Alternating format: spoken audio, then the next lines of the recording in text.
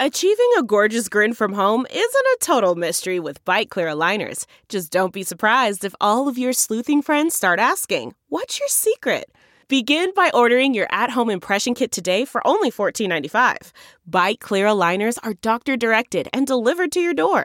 Treatment costs thousands less than braces. Plus, they offer flexible financing, accept eligible insurance, and you can pay with your HSA FSA.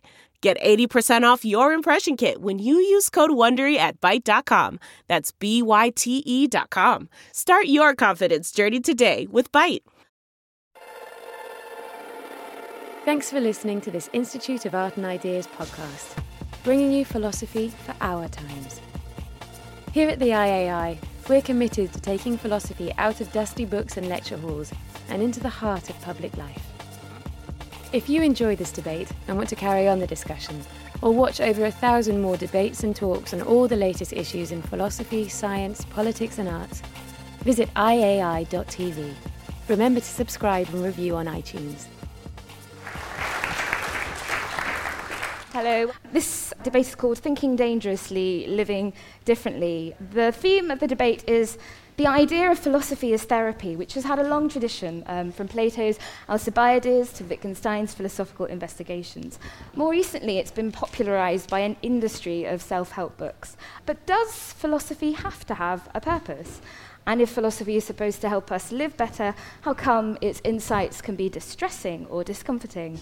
Can philosophy be a dynamic force for radical change about what we think and what we do? Or is it all theory, not practice? Each speaker has 3 minutes or 4 minutes to present their thoughts. I'm going to try and stir up some trouble between them, and then we'll open out to the floor as soon as possible. Our speakers are Adrian Moore. Adrian is the Professor of Philosophy at the University of Oxford. His books include Noble in Reason, Infinite in Faculty, and also The Evolution of Modern Metaphysics. Mark Vernon. Mark is a former clergyman. We just had a little debate in the green room about how he's not agnostic about being an agnostic. He's not agnostic anymore. But Mark is a psychotherapist, a broadcaster, and journalist whose books include Therapy and The Meaning of Friendship. And Angie Hobbs. Angie is a philosopher at Sheffield University, and she occupies the first chair for the public understanding of philosophy, and she's also a frequent broadcaster. I'm going to ask Adrian to kick us off. Can philosophy be a dynamic force, changing how we think and what we can do? Thank you very much. Well, as we've already heard, the idea that philosophy has a therapeutic role to play is at least as old as Socrates. But in recent times, it's come to be associated above all with Wittgenstein. And for Wittgenstein, the purpose of philosophy is clear thinking. And it's this that is conceived in therapeutic terms. Philosophy is an antidote to unclear thinking. It's a cure for the ill effects of our becoming entangled in or muddled by our own modes of thought. And notable among these are the ill effects of various pseudo-questions that might arise and pose as deep philosophical problems, tantalizing us with their unanswerability. So, for instance, imagine somebody grappling with the following conundrum. Why can nobody else know with the certainty that I do that I have been hurt? Well, if we attend to the way in which a sentence like, I have been hurt, is actually used, Wittgenstein says, then we'll see that this is akin to grappling with the gibberish, why can nobody else know with the certainty I do that, ouch. And philosophy can be used to show that there's no real problem here, relieving the person of the urge to find the answer. Well, in fact, I'm enormously sympathetic to this conception of philosophy, or at least I'm enormously sympathetic to a conception of philosophy on which it has a therapeutic role to play. What I find much more problematical is the idea that that's the only role that philosophy has to play. Some philosophy is like that, but all of it. Wittgenstein's view, I think, naturally leads into a kind of philosophical conservatism. It leaves the philosopher with no real business exploring new ways of thinking beyond what is absolutely necessary for the therapeutic purposes at hand. And this is because new ways of thinking can only ever bring with them the risk of new confusions. And philosophers, for Wittgenstein, should be looking to minimize that risk. But consider, even if our sole aim when practicing philosophy is to promote cognitive health, why think, as Wittgenstein seems to think, that the only way in which we can do this is to cure ourselves of cognitive disease? Perhaps we can also take cognitive exercise. And that remark is not quite as flippant as it sounds. Wittgenstein is clearly concerned that we should be in control of our ways of thinking, not they of us. But let's not forget that being confused by our own ways of thinking is only one way of being in their thrall. And being uncritically closed to new ways of thinking, I think, is another. So for my own part, I see no reason why there cannot be fundamental improvements in our ways of thinking, or exciting new concepts by which to live, or powerful new ways to make sense of things. And if there are, then I see no reason why philosophy shouldn't help to promote them. Can we give a little round of applause, please? Encourage. I'm going to encourage friendliness. Mark, can philosophy be a dynamic force changing how we think and what we can do? The word dangerous has struck me in the title, and in the ancient Greek world, which is the bit of philosophy that I could claim to know at all, it clearly was dangerous. Socrates, was killed by the Athenian state, and it had something to do with the fact that he was a philosopher. I think the first Christians were sometimes known as philosophers, and the association there was they too were somehow a threat to society. I think it was because they formed groups based not on kin or allegiance to the state, but some other kind of bond brought them together. So that sense of dangerousness was a practical social phenomenon. But I think that to recover some of that sense of how philosophy might be at odds or at a risk in some way, you need to expand the notion of philosophy from how it tends to be used today. And in particular, I think the notion of philosophy closely associated just with thought, as Adrian has outlined, is part of that. So one way of doing this, perhaps, is to think about the word therapy, therapeutikos. And I think that I'm a bit nervous now because Angie was my supervisor for my PhD, by the way. But it has associations of waiting on, being in service of, a servant towards. And that, I think, begins to take us into a very different idea of philosophy, which was more current in the ancient world. So if you're looking for where philosophy is done now, I think you have to look both in the direction of religion and also in the direction of psychotherapy. It's probably one of the reasons why I trained as a psychotherapist, actually, because I felt there's a dynamic there that you don't actually find so much in academic philosophy now. So the religious association, let me put it like this. I think that this business of waiting upon, being in the service of, and being attentive to dynamics other than just what are conventional, hence, the danger. I think that the ancient philosophers were very interested in how one can be responsive to and receptive of reality in ways that were deemed unconventional. So if you read Plato and other ancient philosophers like the Stoics, they sing hymns in praise of Zeus. They make invocations. They were interested in things like divination and so on. These seem areas of life which seem very strange when you think of philosophy now. But I think that there's a kind of sense of which they're trying to connect to a flow of life that's much deeper than just what goes on in terms of human thought. Human thought has to come to some kind of limit, and it's at that moment that philosophy really gets going, and when you're responsive, able to be open to something deeper than just what human minds, as it were, can grasp. There's a very nice little coincidence of history that captures some of this, which is that the year 529 AD was the year that Plato's Academy finally closed in Athens. And it was in the same year that Benedict, the monk, opened up his monastery in Monte Cassino.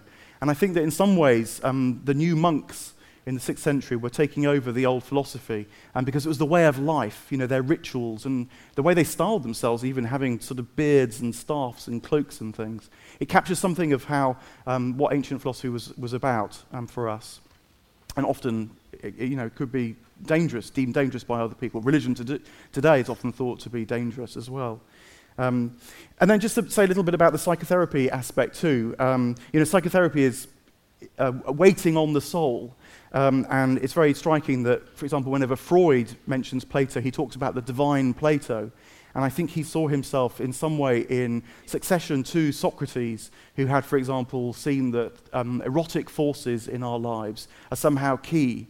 And he wanted to struggle with that again. There's a sort of soulfulness, you might say as well, that lies beneath reason, that individuals like the Stoics were really interested in, which perhaps we could say some more about, that they thought there's a kind of hubbub of everyday life, and that the therapeutic task was not to clarify thought, perhaps in a more Wittgensteinian sense, but was to be able to step back from that hubbub in order that a deeper pattern, a deeper resonance and harmony might come through. Again, reason meant as much to do with aesthetics, so it was like a harmonious ratio, the Latin ratio. It captures notions of that which perhaps get a bit lost when we think about thought today. And a sort of trust in life, that it can unfold if we have a right relationship with it. Plato famously said that we're the in-between creature. We're not just purely ignorant like the animals, but neither do we know and see clearly like the gods. We're these in-between creatures. And there's something about our intention, our stance towards life, that can be allow something to unfold. And I think modern therapeutic notions about the unconscious, for example, try and capture some of that spirit in a new way, in a really newly invented way. But both the religious aspect and I think the psychotherapeutic aspect capture something of ancient philosophy and maybe carry echoes of why it might have been a dangerous practice, because it does challenge the status quo in that sort of way. Angie, can philosophy be a dynamic force, changing how we think and what we can do? As we've heard, there's a long tradition going back to ancient Greek philosophy in which philosophy can play a therapeutic role, though, as I'll say in a moment, that's not its only use. In terms of therapy, we have Socrates saying we need to clear ourselves of false beliefs, anticipating Wittgenstein, of course, and that can be quite a painful process. The therapy, the care of your soul, the care of yourself for Socrates can be very painful. You have to go through a stage of aporia, of being at a loss, of being perplexed before you can, when you've got rid of all your old false beliefs and you don't quite know where to go next. Socrates' notion of the care of the soul is of course taken up by his pupil Plato, or his follower Plato, who absolutely says that, follows this notion of the unexamined life not being worth living, and Plato says that the whole point of philosophy is to save our souls, which is quite a very strong, powerful phrase, which actually fits in with something that Mark's been talking about. The Hellenistic philosophers, the Stoics and the Epicureans, they concentrate, yes, on getting rid of false beliefs and the effect that can have on your desires. So they're very keen on the notion of the therapy of desire.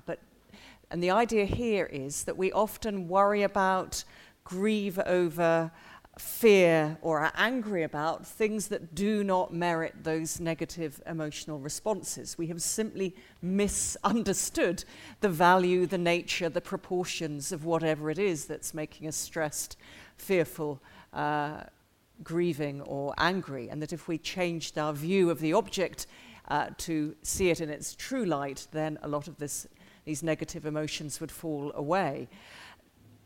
Yes, and I think all these are useful avenues for philosophy and important. However, I would very strongly add to that I don't think that philosophy can or should try to get rid of all negative emotions. I think there are certain things in life which should make us angry. They merit anger. There are certain things we should fear. There are certain things we should grieve. I'm not a fully fledged Stoic on that one.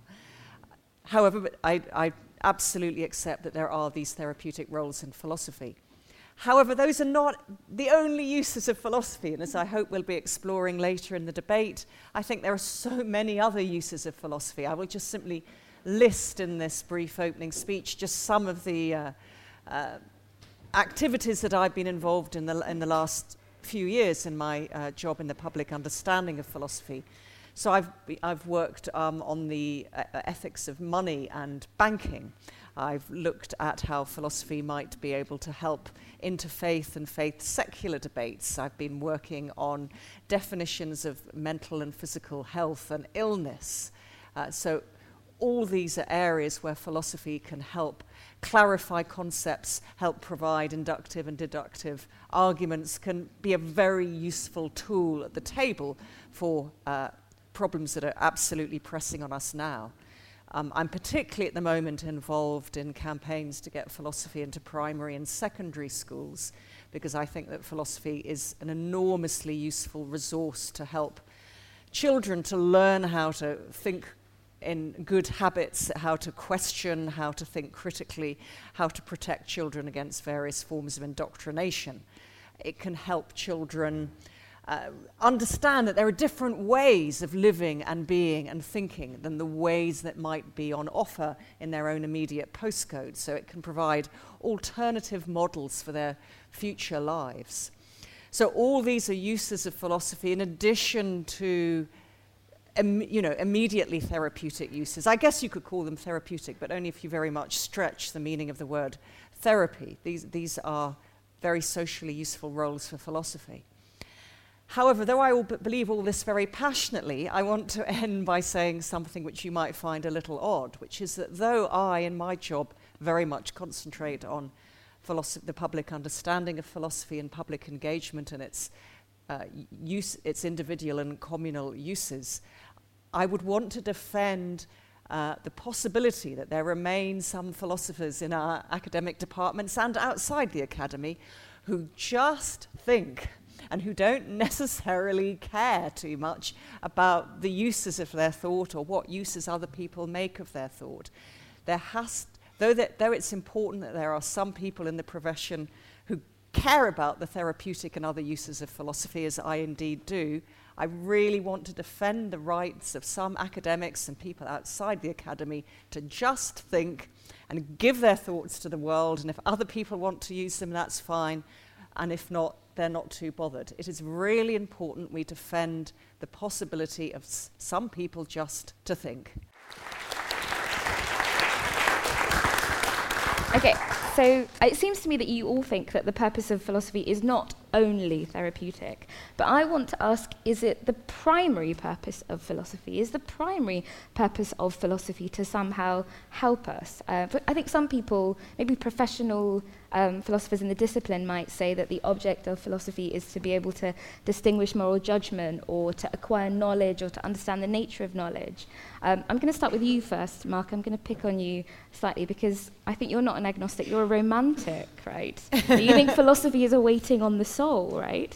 I suspect your answer is perhaps more robustly than Angie and Adrian's, that yes, therapy is the primary purpose of philosophy. But isn't there more to philosophy than just giving people a way to deal with life? I think there is, but it's not. I guess that this notion of Angie was picking up there on the utility of philosophy, and I think that our conception of what's useful to life is a bit what's useful to me now. Yes. And I think that that wasn't really a sense in the ancient world. It comes with a very strong sense of the individual and value of the individual, which is a good thing, but perhaps one that didn't really obtain in the ancient world. And so, thinking for its own sake, I think had a kind of a sense of making something manifest that was true in the ancient world as well, incarnating something. So Socrates is sometimes thought, even in Plato, who knew the man, to be divine in some way, as if he was bringing to earth something which otherwise people wouldn't perceive and see. So this doesn't have a narrow kind of utility in the sense of making my life better, but in terms of expanding my notion of what life might be about, what reality might be about. and contributing to my flourishing in that broader sense. I think that that it seems to me anyway that a lot of ancient philosophy was therapeutic in that broader sense, a kind of waiting. In a way, it's a change of perception. That would be another way of putting it. It's about seeing things in a different way. And the process of philosophy was not just as well to cleanse your thoughts and discover some sort of equanimity, as the Hellenistic school certainly talked about. But the Stoics, for example, were also interested in, can you align your life to what they call the logos, which was a kind of deeper pulse and reason that lay beneath all the false hubbub and emotional tyranny and so on of the everyday. But are you talking here about, it seems you're not talking about kind of academic discipline of philosophy as we know it now, you're talking about philosophy as it is lived, or a lived experience of philosophy, right? And there seems to be a distinction there. Yeah, well, I'd be interested what my colleagues on the panel here who are academics feel about this, but my sense is that quite recently, mostly in the 20th century, philosophy has had to distinguish itself over and against, particularly psychology, but other disciplines too. And there's been quite a silo mentality that's come about. Whereas I did the theology degree at one point, and we read so-called philosophers like Hegel, who was much interested in psychology and theology. That's only in the 19th century. And so I think that the position which I'm sort of vaguely advocating, I think it's not romantic. I think it's the norm, but we live in exceptional times for philosophy now, where, I don't know, perhaps for lots of institutional reasons as much as anything else, philosophy is at risk at least of losing some of this richer, wider conception. Can I just pick up on something that Mark said? And Mark was talking about therapy in a wider sense, and to compound the annoyance, you're already annoyed because we're agreeing that philosophy has a therapeutic role to play, but that's not its only role. But I think I can compound the annoyance by suggesting a sense in which perhaps all three of us would also agree that there is a broad sense of therapy and a correspondingly broad sense of health, in which you might want to say, well, that is the primary function of philosophy. If you're understanding health in a sufficiently broad way, I'm picking up on something that Angie said, talking about the way in which negative emotions can be important. Grief and anger, emotions that cause us pain in various kinds of ways, may nevertheless play a really significant role in our lives. And the fact that those emotions cause pain mustn't be seen as signifying that we're, when we're in the grip of those emotions, that we're suffering from some sort of sickness. There's something healthy about grieving in the right circumstances, and perhaps even being angry in the right circumstances.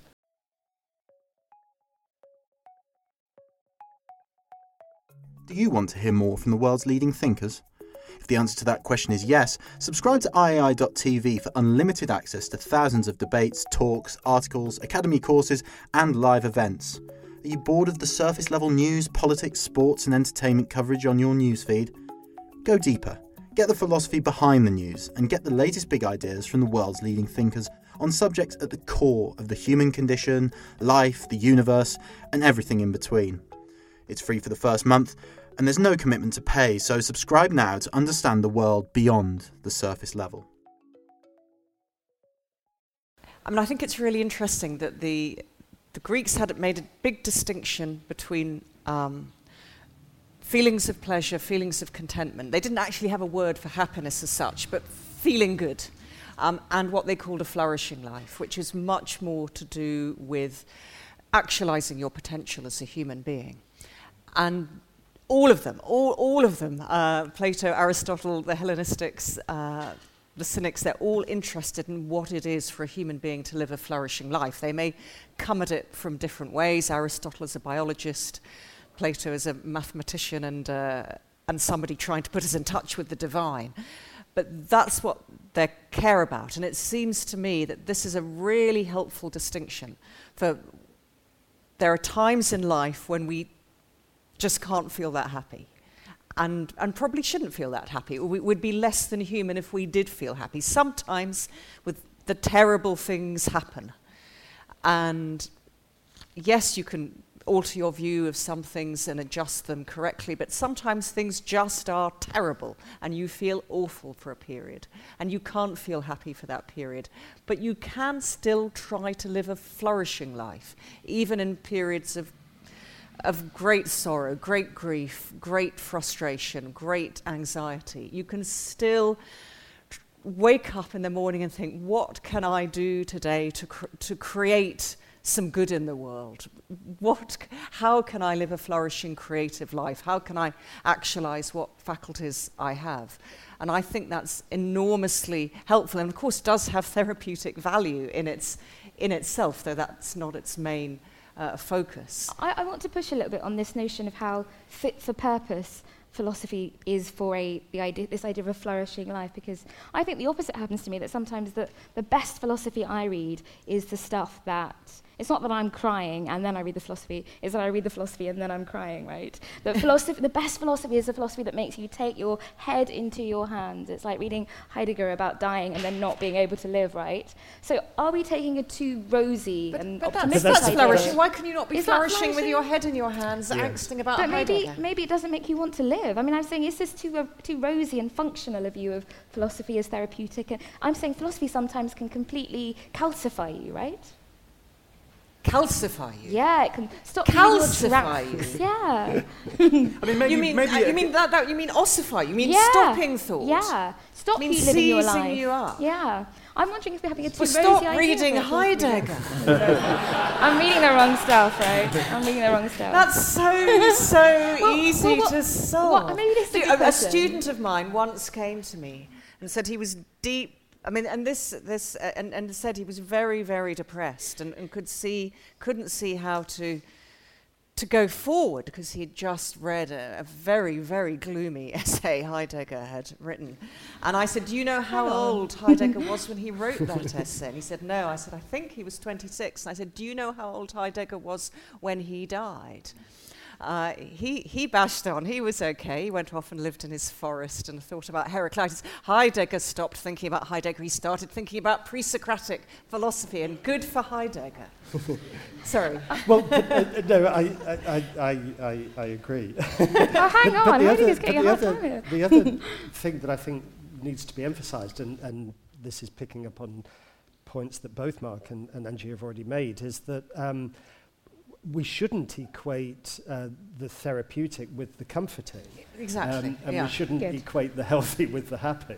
Yeah. So this broader notion of eudaimonia, of flourishing, yes. however one chooses to translate it, reminds us that the therapeutic conception needn't be a rose-tinted conception. And maybe being deeply depressed is a sign of good health, because maybe the world is deeply depressing. I mean, one has to be at least open to that possibility.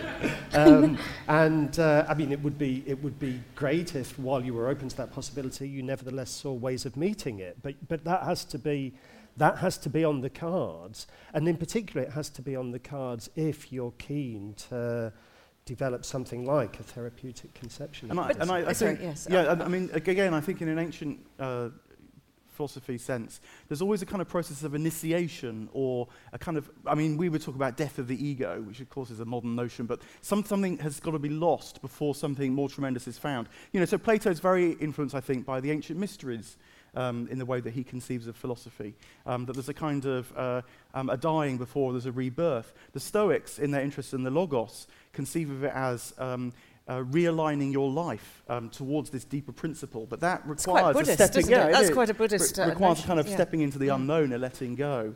But maybe another difference beyond this sort of this transformational conversion, sort of renewal of the soul, all that, which is going to be traumatic, I think. There is an issue which we have in the 20th century, which I don't think they had, which is that I don't think any of the ancient philosophers really thought to ask, is there a meaning to life?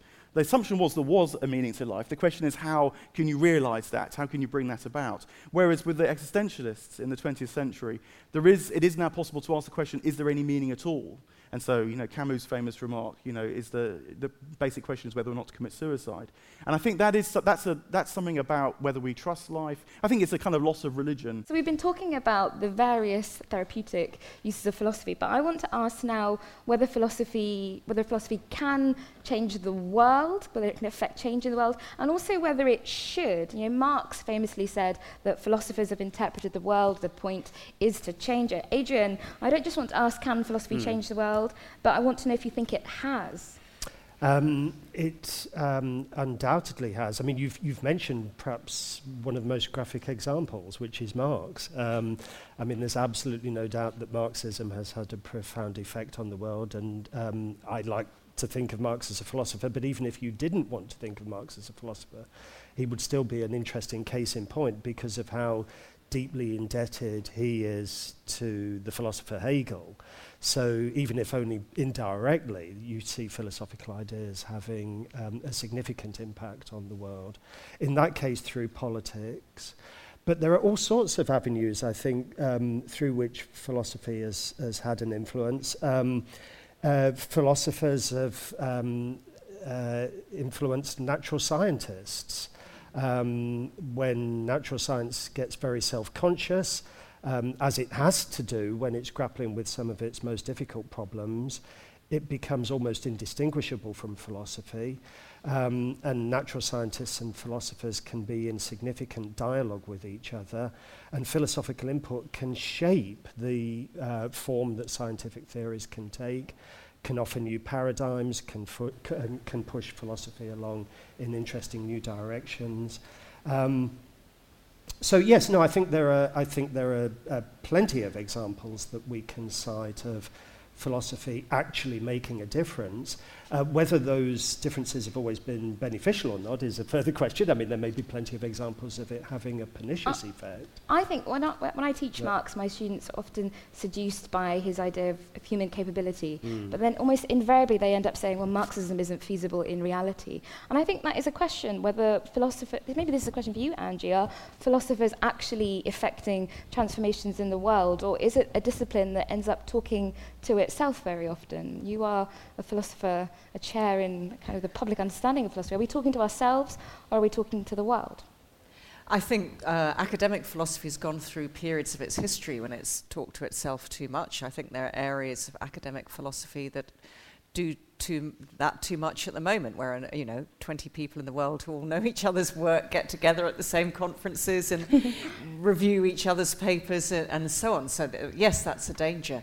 But I mean, there are so many factual examples of philosophy influencing how the world has been shaped. So ancient Greek philosophy, particularly Platonism, hugely influenced the theoretical underpinning of early and later Christianity.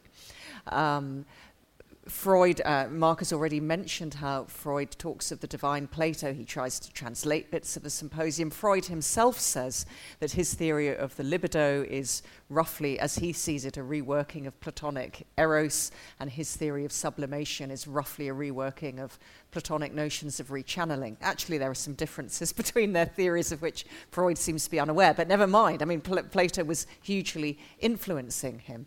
So, I mean, there are just very, very clear examples. A paper I'm working on at the moment on the relation between reason, eros, and magic in both Plato and the Renaissance. I've been researching how Newton was very, very interested in not only Renaissance magic and ancient magic, but in ancient theories of daimons, these interpenetrating invisible spirits that interpenetrate the whole cosmos. And it looks as if, and I haven't done all the research on this yet, but it looks as if Newton's view of forces may have been influenced by his reading via Ficino and other Renaissance writers of ancient religions and ancient theories of the daimonical and the magical. If that's the case, you've got the philosophy of Ficino and Plato directly influencing the imagination of one of history's most imaginative scientists. So absolutely, there are hard cases in history where you can say philosophers have really influenced how we've lived, how we've thought, how we continue to think. So, and maybe just add that I think, I don't know Marx, so you'll be able to correct me on this, but I have a sense that Marx, how can philosophy change the world, is how can we make things better? Whereas I think that, again, the ancient view, and this was certainly the Platonic view, and the view of Plotinus, who was probably the most influential philosopher of all time, but is not often read now, Western philosopher anyway. His view was not how can we change it, but what can we see? What can we kind of embrace in life? What's our kind of cosmic vision? And he thought that if we can know that, not in a sense of know it in a kind of heady way, but if we can incorporate it into our lives, so somehow we can devise ways of life that embrace this full cosmic vision of what life is really about, which you might say is the return to the one.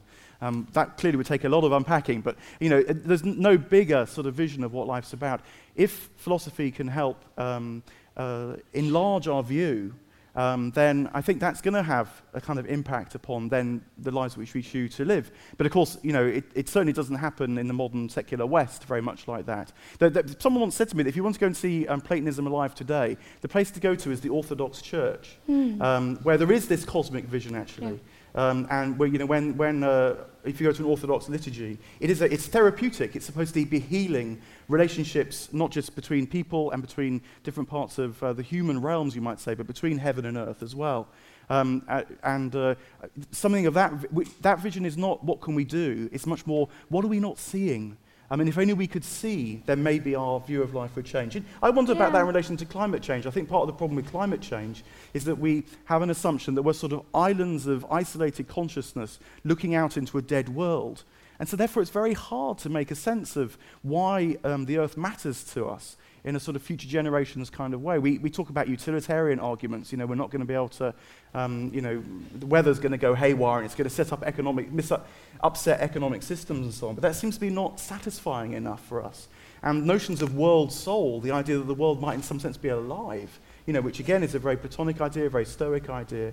If we really had a felt sense of that again, then maybe things would change. I wonder. So go on. Well, I was just going to add something to what Mark said, because I agree with a huge amount of it. But the one thing that I think perhaps I disagree with was the slight sense of a contrast between the two paradigms. That on the one hand, there's this paradigm of looking out at the world and trying to make sense of it and trying to make sense of ourselves as part of it, and on the other hand, the what I think you would describing as the Marxist paradigm of what can we do to go out and change the world.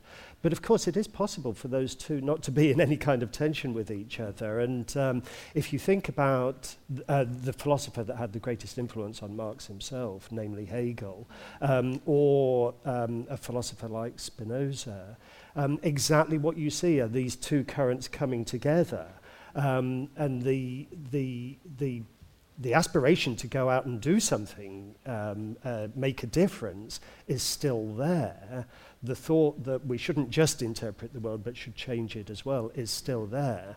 But the emphasis is on the word just. It's another example of what we've been talking about. We shouldn't just interpret the world. Interpreting the world properly, properly making sense of it, will include coming to a realization of your own position in the world, and what you can do from that position to make a difference, the kind of difference that is demanded by the kind of sense that reality is making.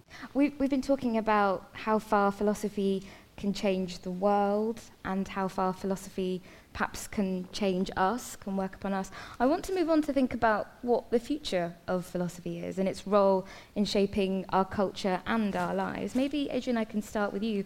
Will the philosophy of the future prompt us, as the theme of this debate suggests, to think dangerously and live differently? And who might take us there and what might that look like?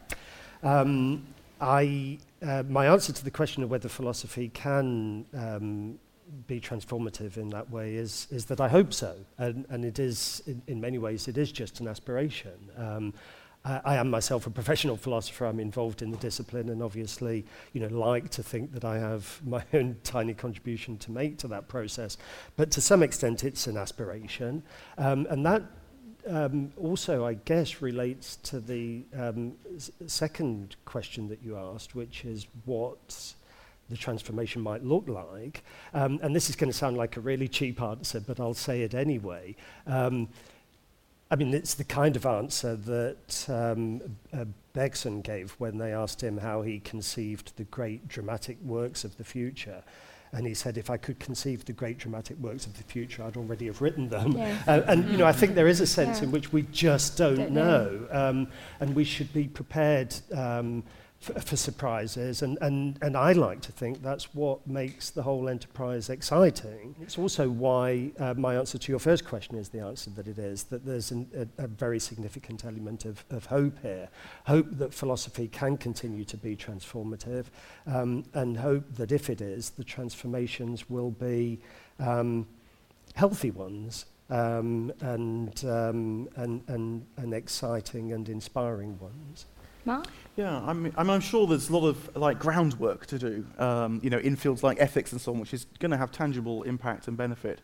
But I guess partly what we're wondering is there a kind of bigger vision piece? I'm quite influenced. I think Alistair MacIntyre, a contemporary philosopher, was probably about right in his book After Virtue, which, if you know it at all, you'll know that it ends with this sort of waiting on what he talks about as a new Benedict, harking back to Benedict in 529 AD, and the idea, is there a new vision of life that we can commit to, not just in terms of trying to work things out, but shaping our ways of life, how we live together as human beings. And that, as Adrian was just saying, is kind of an open question by definition, you might say. We'll know it when it comes, perhaps, if it comes. Whether or not it's found in what we would call philosophy, I guess is another question again. What do you mean by that? As in, you think it's going to be in psychotherapy, it's going to be in art? Where is this? Well, it's interesting you mentioned psychotherapy, because I guess that Freud, you could say, has been very... I don't think Freud got everything right, but he unleashed a kind of a sense of engaging with life that has carried on, and people have engaged with since, and is now quite influential in our culture, for good and ill. So that's what in terms of, is it going to be a philosopher, or is it going to be a different kind of... will we give this person a new name, the new Benedict, a different name? I don't know. When you said new Benedict, I thought, Benedict Cumberbatch, obviously. But maybe that says something about, that Adrian and I have been talking about Bergson and Wittgenstein and Heidegger, and you guys have been talking about Plato and Plotinus. So is there a kind of, can we have a little squabble here? Are we saying here that philosophy has reached its apex already? Or is there other things still to come? Angie, of course. Did you want me to talk about the future of philosophy in general? No, of course there are. I'm actually really optimistic, and I'm in a lucky position in that my role in the public understanding of philosophy means a lot of people get in touch with me to tell me what they're doing, to say they want to get started in philosophy. They can be as young as 7 and as old as, I think, 93 is my oldest correspondent.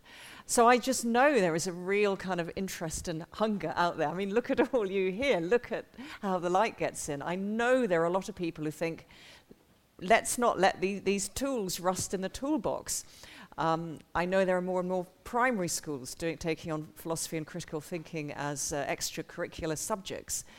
And if you think of the kind of problems the world faces at the moment to do with what money and banks are for, do we know what money's for? I don't think we do yet. What mental and physical health actually would look like. How do we tackle the really serious interfaith and faith secular problems and conflicts and challenges that we have? The advances in biology and in IT, and the challenges that raises for what counts as a human being, what counts as a life, and what is death. We have huge challenges. And I think more and more people are realizing that philosophy is an incredibly useful tool at the table. It's clear thinking. It's got very powerful abilities to both create arguments and to analyze other arguments. It's imaginative, and it's supple, it's flexible, and it has always reinvented itself according to to some extent to the needs of the time, and to some extent it has shaped the time as we've been looking at the way philosophy is both creative and responsive. So I'm enormously helpful. I'm enormously encouraged at the number of, it's not obviously not just me, the number of academic philosophers who are asked to take part in these public debates over these very important issues. So I'm enormously encouraged, and long live how the light gets in. And I think it's got a good future both, certainly outside the academy. I have some concerns, as I'm sure Adrian does too, and Mark, about things that are happening inside the academy at the moment, but we are trying to address them. The divides are breaking down. There are more and more people within the academy who work outside it, and vice versa. So I think the future is, if not orange, then a very good, vigorous, platonic sun-like yellow. On that note, I'm sorry, just very briefly to pick up on something that Angie said, because I shared that optimism, but one of the things that makes me optimistic is something that Angie has mentioned a couple of times already, which is the fact that philosophy is more and more being practiced at a very young age.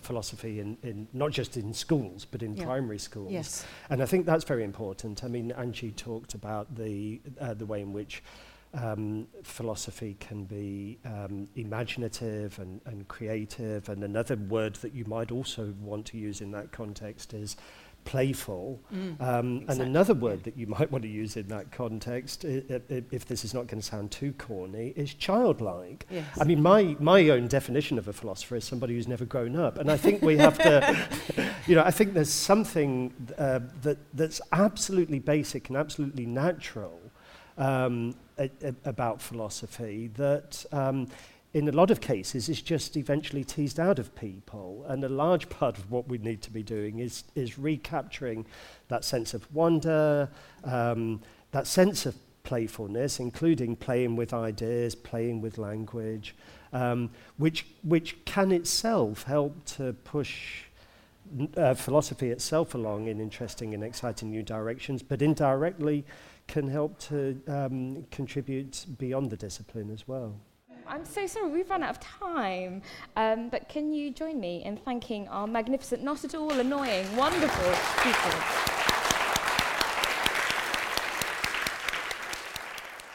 Thank you for listening to this Institute of Art and Ideas podcast. If you enjoyed this debate and want to carry on the discussion, visit iai.tv. Remember to subscribe and review on iTunes. Look around. You can find cars like these on AutoTrader. New cars, used cars, electric cars, maybe even flying cars. Okay, no flying cars, but as soon as they get invented, they'll be on AutoTrader. Just you wait. AutoTrader.